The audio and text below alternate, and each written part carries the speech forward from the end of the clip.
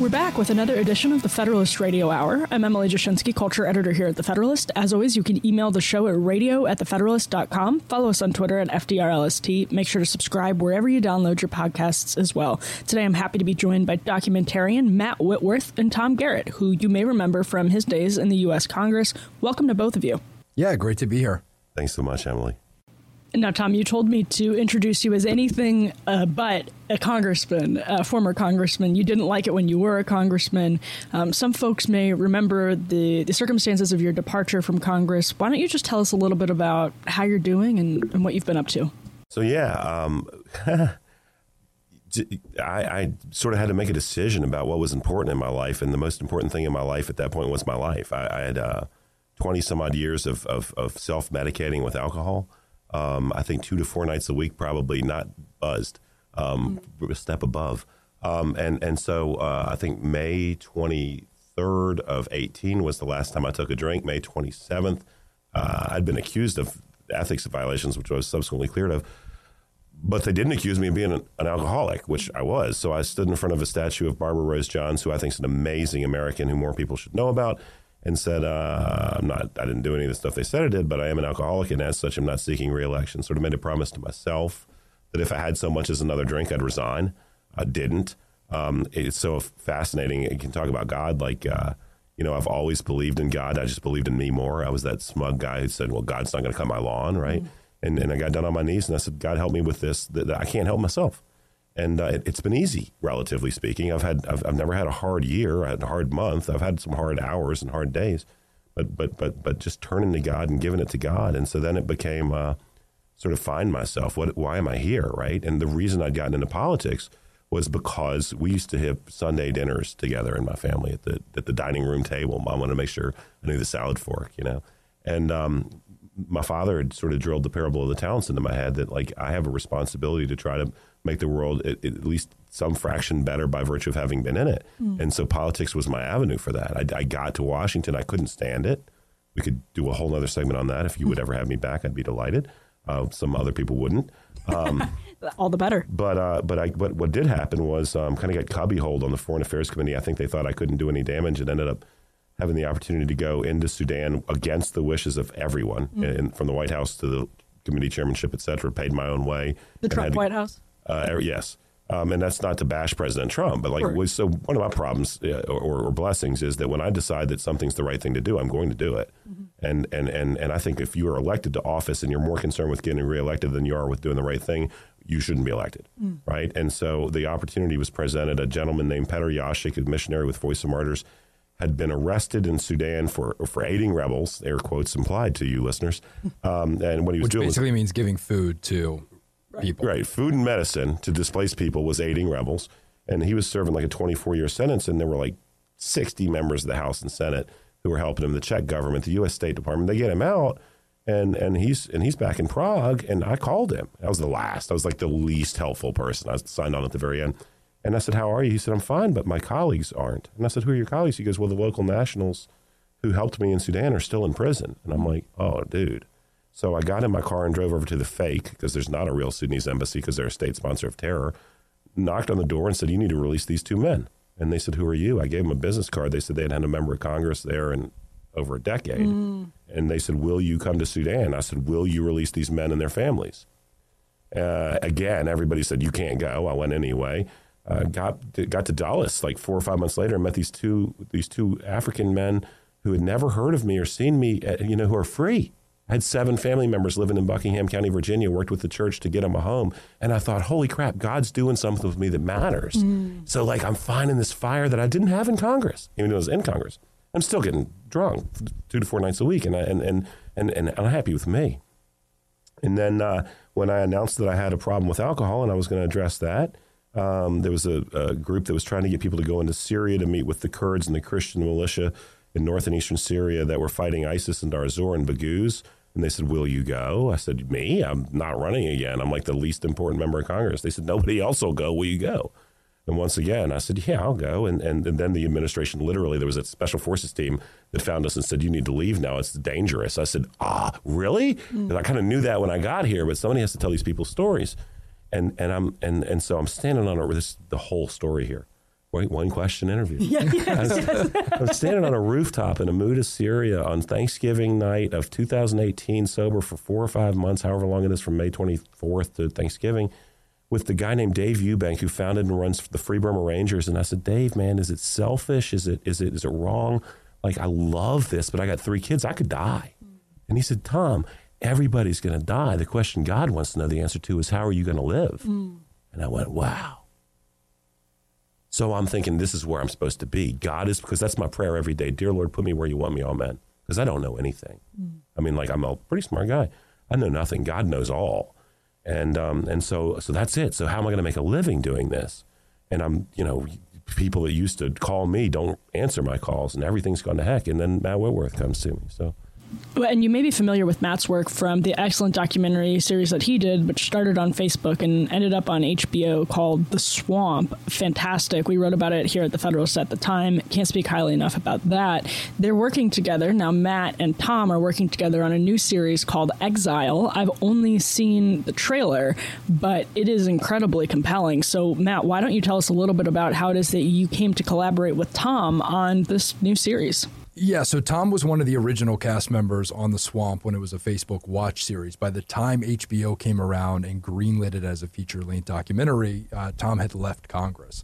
But we had really developed a friendship. I liked Tom right away when we first met. Actually, when I went into his office the first time to try to pitch him to do The Swamp, he had a notepad and a pen, and he's like, I want your first and last name because I'm going to Google you to make sure you don't screw me.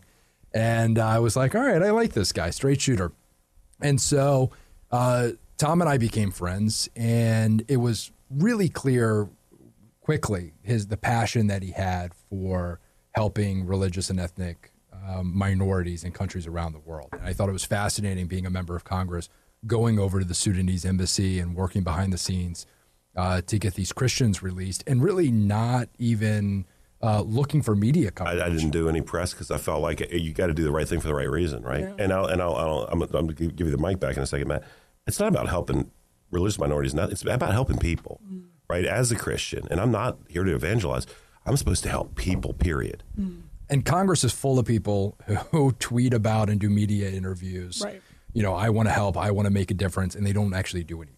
Right. And I am a, political news junkie, love politics, love news, love world news. I didn't even realize until I started talking to Tom the severity of this crisis of religious persecution, just how widespread it is around the world, that it's institutionalized in so many countries around the world. It's 80% of the world now living under some form of religious persecution. It's up from like 70% a decade ago.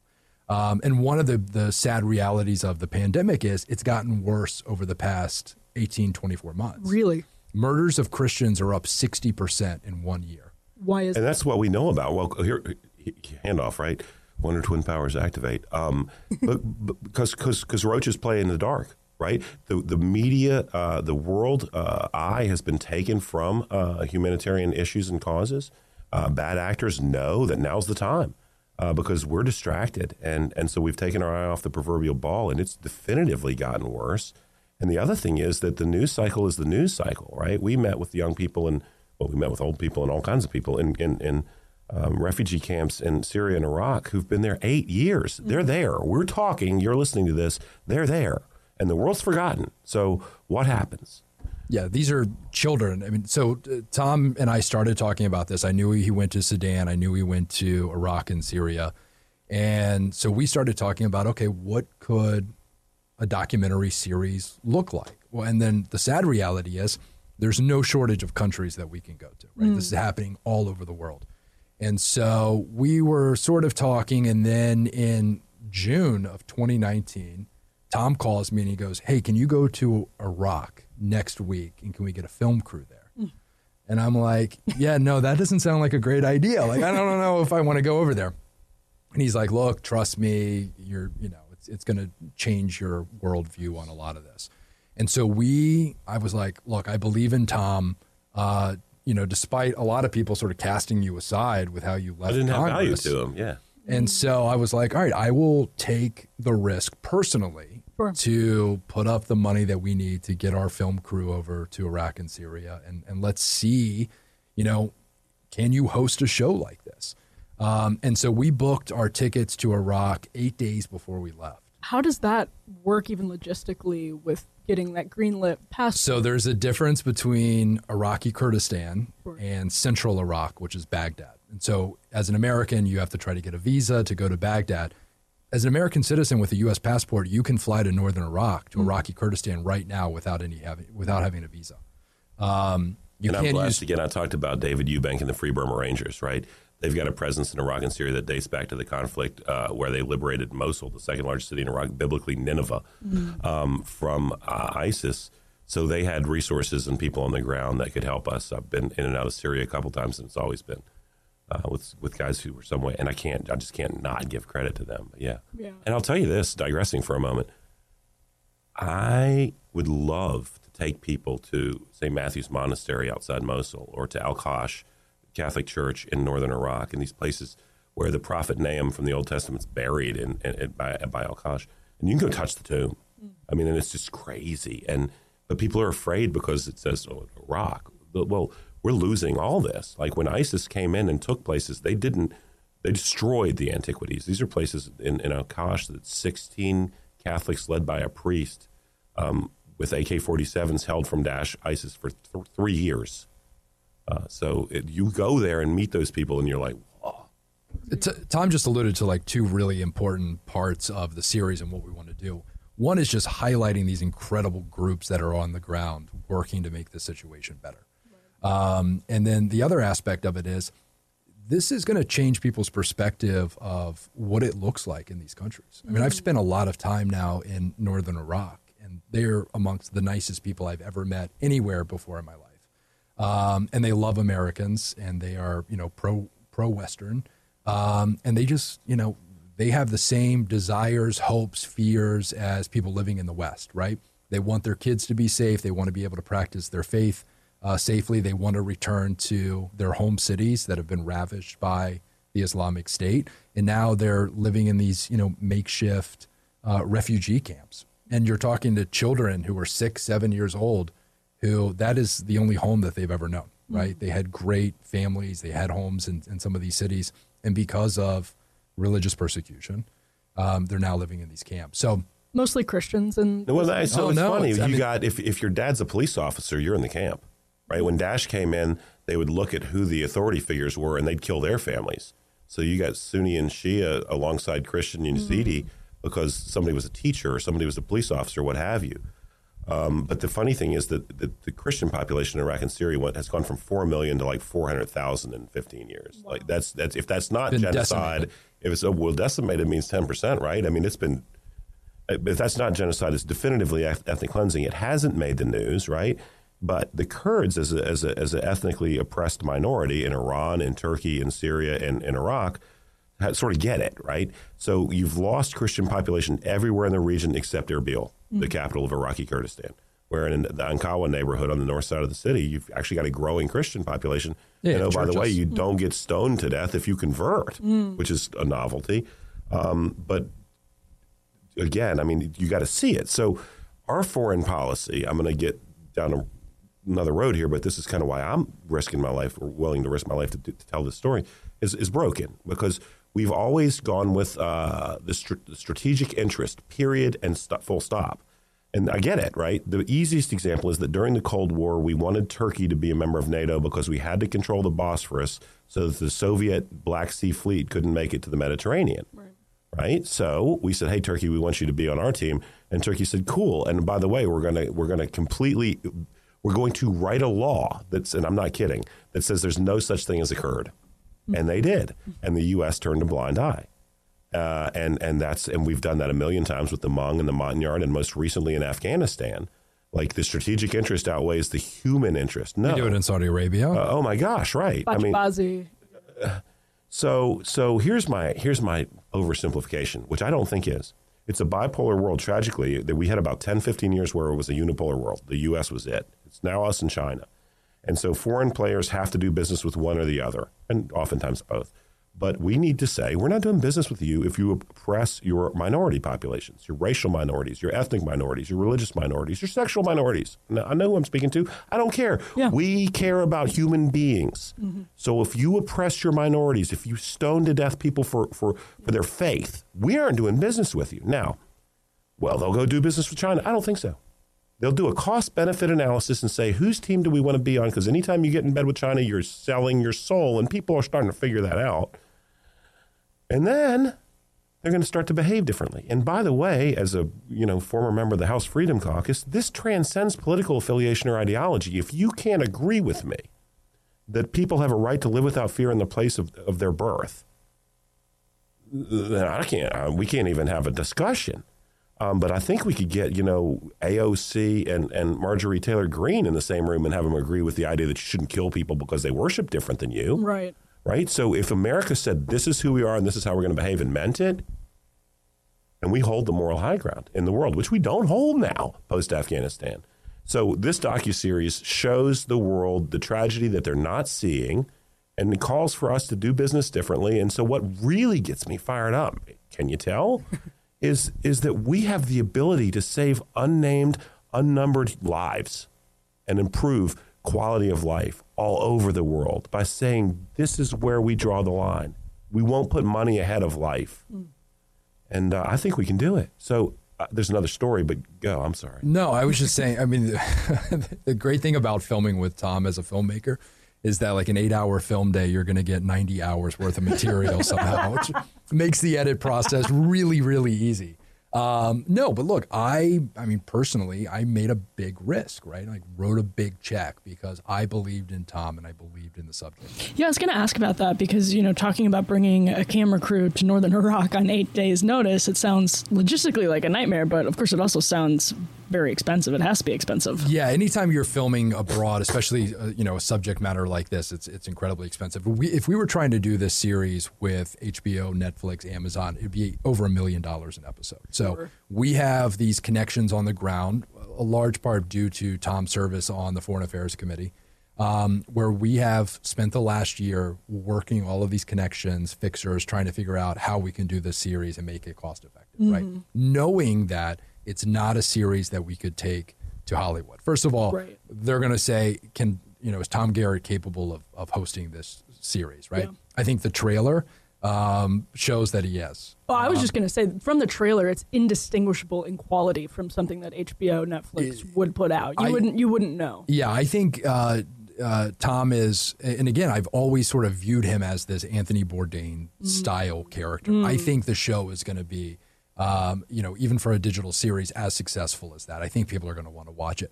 The other thing is, too, and I don't want people to be persuaded, like the subject matter, like, hey, are you just going to show us all of this bad stuff happening in the world? We know, this is going on. Some of the stories, and you don't understand the depth of it until you're filming it. We were sleeping at this military installation on the Syrian border, like concrete floors for a number of days, embedded with the Peshmerga special forces. And these female soldiers were coming in off the front lines. And they're taking off their body armor and their helmet, and they're putting their rifles down. And this is essentially like a shack, right? Just dirt pushed up against the border and all of these troops safeguarding it, making sure that there's not going to be a surprise attack. And so we set up in this concrete block building, and we're doing some interviews with these female soldiers, talking to them about fighting the Islamic State, being in the trenches, what that was like, dealing with suicide bombers, having ISIS surrender to them because in their warped ideology, they thought that if they were killed by a woman, they automatically went to hell. So they would fight women more ferociously than they would fight men. And so they're sharing all of these stories. And I'm like, by the way, how old are you? Oh, I'm 20. I'm 21 years old. And just blown away young by women that. Who were like, I watched them behead my father. Or who were like, we spoke with that young lady who had been free for like 45 days from slavery, from sex slavery, right? She says, and I think she's hyperbolic, I hope, I was sold 1,000 times. These are human beings, right? So, and the thing that, look, I don't know how this plays out, right? We're trying to crowdfund this thing. So, but this stuff matters. So I want to get into a story that you've heard 26 times, Matt. I'm on the Ed and Workforce Committee, and I was so frustrated in Congress. There's like 45, 50 people on the committee, and there's 4 or 5 in a room, and they stay long enough to say their piece and leave, and then they send a video of themselves talking to their constituents and say, look what I did, and they didn't do crap. And you served in the Army, right? Yeah, I was in the military. I wasn't like some super bad cool dude or whatever. I was a fire support guy. Although all the super bad cool dudes are the ones that tell you they weren't. Yeah. No, I wasn't. But I'm on Ed and Workforce, and Mike Rowe comes in from Dirty Jobs. Yep. Right. So instead of 5 or 6 members of Congress in there, the whole room's full. Every seat's full. And Mike Rowe starts his comments by saying, hey, look, I'm not a subject matter expert. I just have strong feelings. But everybody's taking notes. And Aristotle repeatedly said, if you give me the storytellers, I'll give you the future. Right. If I want to win hearts and minds, I know that phrase is weighted. I can't do it from a speech to the Foreign Affairs Committee. This is how you do it. And to whom much is given, from whom much is expected. And so for me to take a risk when guys like David Eubank have been taking risks for 25 years to save lives, Dave Eubank gets shot in the Battle of Mosul and is helping people on the battlefield the same day. My friend Muhammad, who converted to Christianity and was essentially disowned by the people who loved him, who's been shot 6 times. And they just keep going back. So Tom won't do it because he's afraid. So yeah, like we're coming up on Christmas. You know, what's a little bit to us is a lot to those people. What can we do? There was a report that the UK commissioned, and that came out in 2019, that found that Christian persecution is approaching genocide levels. In the Middle East particularly, or Nigeria around the world. Yeah. Africa is the main culprit. Most of the murders of Christians take place in Africa. And that was the point what we were talking about earlier. You asked about Christian persecution in Iraq at the hands of the Islamic State. Right. The people who suffered most under the Islamic State were Muslims, right, who were not sufficiently Muslim. And so I think that, and we're not even, people keep asking, where are you filming? What episodes are you doing? We can't even, for security reasons, say all of the places that we're filming. I was going to ask. Second time we were in Syria, we would go somewhere and 2 hours later something would blow up. And then we'd go somewhere else and then 2 hours later something would blow up. Right, and there's a quote in the trailer where Tom refers to an email in which he's referred to as a known high-value target. Can you tell us a little bit more about that? So that was the email, by the way, on the, hey, 8 days we're going to Iraq. Right. We get an email from the Kurdish government in northern Iraq saying, by the way, Tom, what did they describe it as, A+ target? No, it's a high-value target. Right? High-value My target. response was, I'm flattered, right? Yeah, that's a nice compliment. And I was like, great, let's... So they're flagging it for you. They're saying... Yeah, but I mean, truly, like, right. I mean, so back to my dad, it's not so important who you are, it's who you're trying to be. And I mean, this country, America, is exceptional. It's special, right? I'm not special, you're not special, but we are. Was built by people who are willing to take a risk to do the right thing, right? That's why I love Barbara John. She's a teenage African-American student in segregated South who stands up on a stage and says, if all men are created equal, how come there's a separate school? Yeah. Right? That case gets amalgamated in Brown versus Board of Education. Her parents told her not to. The clergy told her not to. Everybody told her not to. She's 15. She's brave. So I'm 49. I've served in the military. I've done lots of neat stuff. I can't be afraid to do the right thing. I can be. That's my job. My job. My job does is us to be afraid. Yeah. So seriously, days before we're going to Iraq, and like I'm, talking to my family that I'm going there, they're freaking out. So we're not even saying Iraq in text messages. We're describing it as Ireland, and we're describing Syria as Sweden because I don't know who's listening. And TSA Customs loves me every time I fly back from Iraq. When you walk around northern Iraq as an American, everyone assumes you're CIA. And so, yeah, I mean, it's been a remarkable experience, but the caliber of people that we've met and the stories that they've had, the suffering that they've experienced. I'll tell you this, you were doing an interview and you asked a subject, and this is a woman who runs a camp for women who were sex slaves under the Islamic State. And you asked one of the girls, what are your hopes for the future?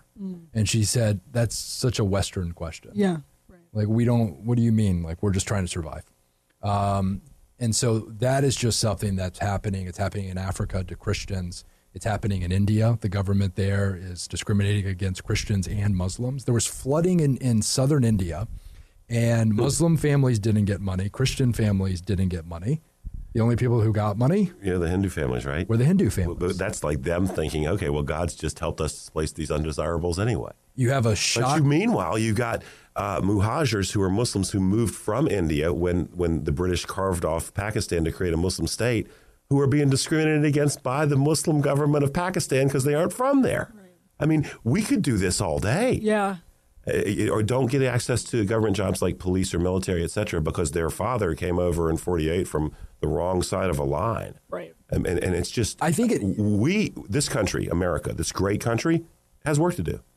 But we are so lucky. Mm-hmm. This sort of, to me, I want to show my 22-year-old, my 20-year-old, like, dude, yeah, America's not perfect, but gosh, you are so lucky.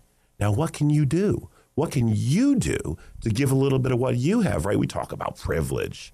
I don't think that any privilege, and I was privileged to have Tom and Lois Garrett as my parents. I was privileged to grow up in rural Virginia and go to Louisiana County High School.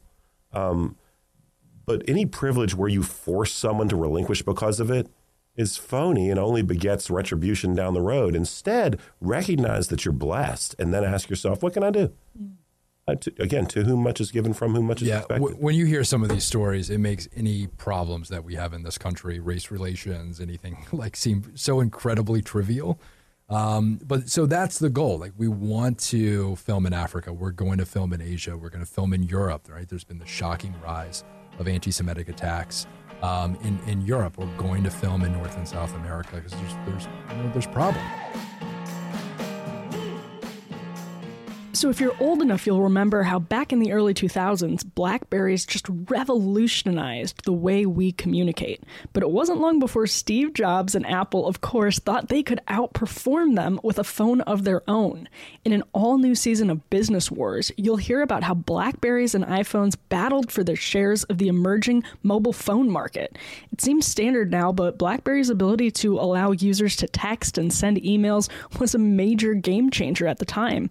They really were the first mobile devices that could sync work emails to a phone. So for the first time, people weren't chained to their desks. So as the gold standard, every power player from DC to New York City to LA had a BlackBerry. But just when they thought they had the market cornered in 2007, Apple came in and launched the iPhone. On Business Wars, iPhone versus BlackBerry, you'll hear how BlackBerry, the phone favored by presidents, Wall Street, and top government officials, spurred Apple to push the envelope by developing technology that would usher in the future of phones, putting the power of smartphones in the pockets of billions worldwide. This is a fascinating story. There's so much relevance to today when we look back and see how this battle developed. I can't recommend it enough. Listen to the Business Wars iPhone versus BlackBerry podcast on Apple Podcasts, Amazon Music, or you can listen ad-free by joining Wondery Plus in the Wondery app. We're happy to be sponsored today by the Novus Society at Donors Trust, a program for aspiring philanthropists that can help you get started as a young giver and connect you to like-minded peers. So with the holidays around the corner, you are likely starting to reflect on all you've achieved this year, and even maybe those things that slipped through the cracks. As you begin this period of reflection, consider taking another look at what you're doing with your charitable giving. Do you normally wait until the end of the year and frantically punch in credit card numbers before the ball drops? Maybe you missed your year-end giving entirely. That is until New Year's resolutions are all anyone is talking about, and you vow that this year you will make time for giving. If that sounds like you, you should talk to the folks at the Novus Society at Donors Trust. Novus Society is a program for young philanthropists under 40 to dip their feet into strategic charitable giving so their gifts can make a larger impact, all while making things easier and simpler. With Novus Society, you get a team of trusted philanthropic advisors to help you learn how to develop your giving goals and strategy for long-term success. A community of peers who share your principles, as well as access to the fastest-growing giving tool on the market, a donor-advised fund.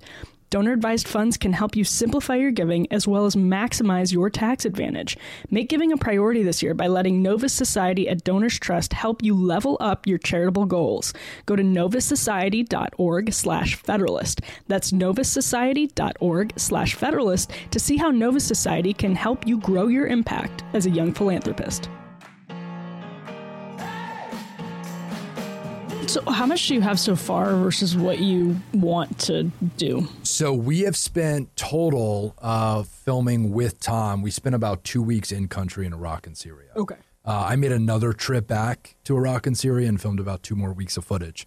And so, and that was a $200,000 bet. Sure, yeah. To make. And so we think with the legwork that we've done over the last 12 months, we can keep the episode cost to about $500,000. Right? Okay. Half of what it would be on Netflix. But again, and you wrote a great piece about this a year ago, Hollywood's relationship with China, right? Hollywood is not going to back this project because they have this financial interest in a lot of these countries. Oh, yeah. Oh, the Middle East. Yeah. The Middle East, China, and India. Twofold, right? And this is, Matt and I've talked about this a lot without the recorder running. So we've gone to entities and said, how about supporting this project? And they've said, well, will you promise not to talk bad about China? And I'm like, that's like doing a doc about the Beatles and not mentioning John. Yeah. Or you can't do a human rights doc series and not. But that's what they ask. Or we go to people and they say, oh, we love it, but we want you to just talk about Christians. I am a Christian, but in my Bible, it says that we help everyone, even people we don't like. That's what the Good Samaritan's all about, right? That was something that was actually, frankly, sort of depressing about this, right? To go to, Christian donors or Christian groups and to have them say, great project, right? We've been looking for something like this for a while. We're only interested in Christian persecution. Well, then it's like, guys, you're limiting your audience, right? The only people who are going to watch it are Christians. You're not changing hearts and minds. People sort of know that it's a problem. And so we thought one of the great things about this project is we're going to, talk about the atrocities going on around the world, right? Without fear or favor, which I think is really important. But this is not a good funding formula, though. No, it's not. No. So we thought, look, we have great material. We have a great trailer. Let's launch this on Indiegogo and see how it performs, right? There's a scripted series about Jesus's disciples called The Chosen. Yes, yep, we've interviewed Dallas, Yeah, so most successful crowdfunded media project of all time.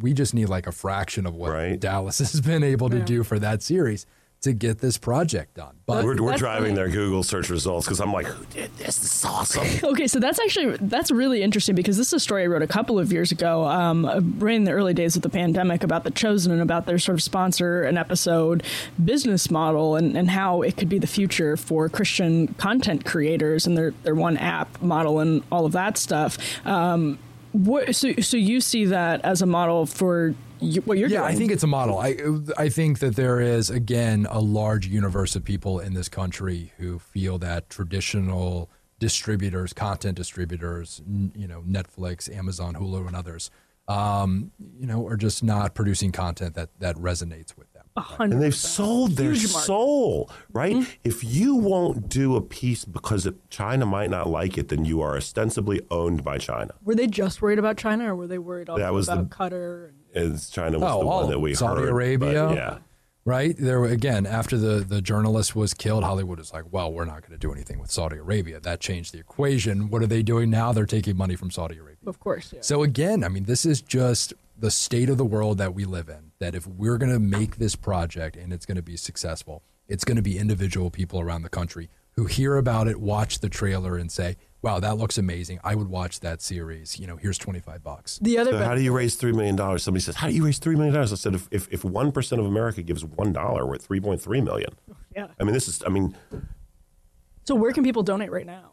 So the Indiegogo goes live on Wednesday. Right. On the 8th. And then Wednesday, December 8th. And it's exileseries.com. Exileseries.com. Watch the trailer. You see the full write-up. There's a bunch of great perks. You can win Tom's body armor. It smells bad. But we have no idea the condition of it. And so that's the thing. If we can get this project funded in 22, we're going to be going to a bunch of really dangerous countries to make this series. Some of the countries that we're going to, we actually can't fly to directly. So we have to go to neighboring countries and then we have people who are going to sneak us in. But again, that's some of the groundwork that we've been doing over the last 12 months. So you envision this as a multi-episode, obviously, documentary series that could basically go on indefinitely. Tragically, we could do this forever. Right. But here's the thing, right? I mean, talking to Matt, I've said this, he's heard all this 1,000 times. What's more important than this? What's more important than I thought maybe God has me as a cautionary tale that I can be the former politician who's honest enough to talk about his substance abuse problem. Maybe that's a high calling. I don't like it. I'd rather a different one. There's nothing more important I could be doing than helping other human beings. Does it make it harder to deal with the temptations of alcohol or easier? I'm telling you right now, and I'll say this on MSNBC, Fox News, The Federalist, God has one day at a time alleviated that burden. And when I feel, and I'm not kidding you, right? I could sit here and cry. When I say, God, help me with this, I don't get the help I want, how I want, when I want, but he always helps. And I'll tell you, we wanted to do this. We wanted to launch April of 2020, right? COVID. It's all gone to heck. Great time to do an international project, by the way, April of 2020. Right. I mean, and so I'm praying going, what do you want, Lord? And as soon as we realized we couldn't do this because of travel restrictions and then there's no oxygen in the media room, I'm like, where am I supposed to be? And I get this contract job that was really what I needed at the time. And then that went away a couple months ago. And Matt called me up the same day and said, hey, you want to dust this thing off and roll it back out? I think it's important. And I went, I looked at the heavens and I'm like, okay. Yeah, I mean, it was, and a lot of it was Afghanistan, right? I mean, I think that has really changed the calculus on the political, stage. And people saw, what's going on in Afghanistan now under the hands of the Taliban, the fact that we just gave the country back over to them. And so, and again, but the problem is that so many of these stories, it's gotten worse over the last 18 months because of the pandemic. And again, it's 13 Christians killed for their faith every day that we know about. It's just Christians, like you said. And those are just Christians, right? And so that's our goal. Hopefully people will share the trailer. I think they'll like it. I think that Tom is an interesting character. I had a call with studio execs at NBC about a different project, and I happened to share with them the trailer for this, and they were like, "Wow, that guy's it's really interesting." Yeah, and that's what I wanted people to be able to connect with Tom, and I think they will. So we'll see. We'll see what the appetite people have for this is. And the other interesting thing about the Chosen model, now that you mention it, is I started talking to them in February of 2020, so right as the pandemic was really starting to grip parts of China, and they were telling me they had views of people in China, from people in China. It sort of allowed them to circumvent the mainstream streamers, for instance, like Netflix, that it isn't in China. And they had people watching in the Middle East, really all over the world. So hopefully with a project like yours, you could potentially reach people in areas where they're actually affected. That's the great thing about Indiegogo, too. Out of all of the crowdfunding platforms, it gives you access to a global audience, right? Yeah. They allow people from over 120 countries to be able to, donate, where a lot of the other ones are more limited. So we think that's, we could see success on that front. We can have people in Europe. We can have people in these persecuted countries who want us to tell their story. It's fantastic. Matt, how did you get into documentary filmmaking? Oh, man, that's a story. Totally by accident. I used to work in radio. I worked with late, great Doc Thompson, who was at the Blaze for a long time, who was my mentor.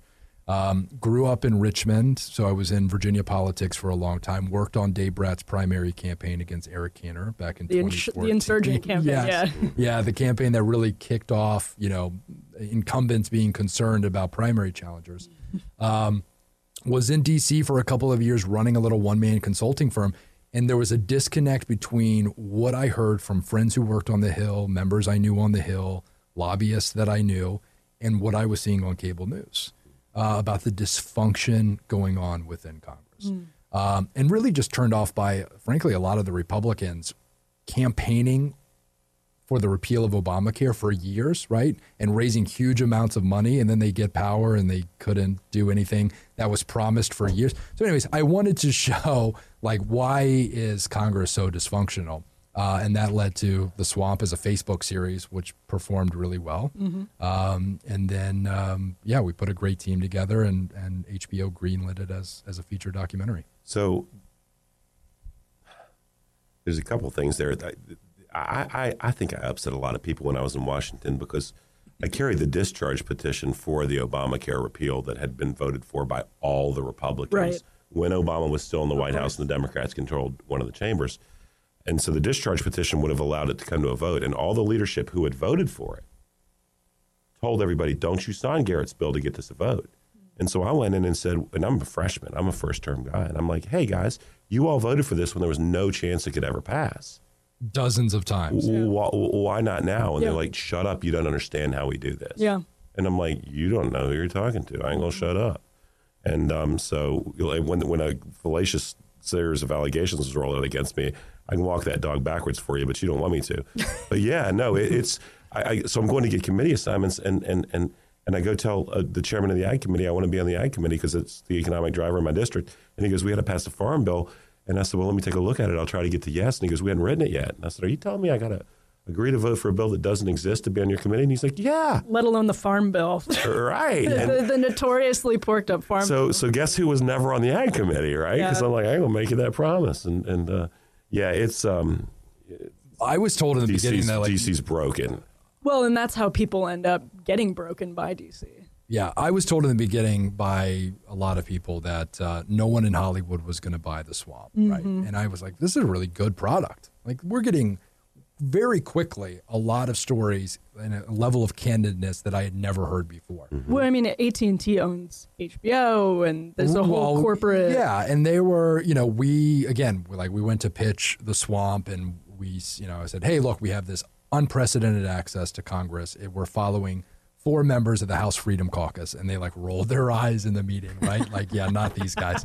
But then they watched the sizzle, and they were like, wow, okay, that's not what I was expecting at all. And so, again, I was told The Swamp is never going to sell. We ended up getting it sold. And I think the same thing with this project. I think if we get this first season done, that this is going to get picked up somewhere. Yeah. And so, again, we were willing to take that risk. Tom's willing to take that risk. And I think we're going to end up with an incredible product. How big of a crew did you bring over to...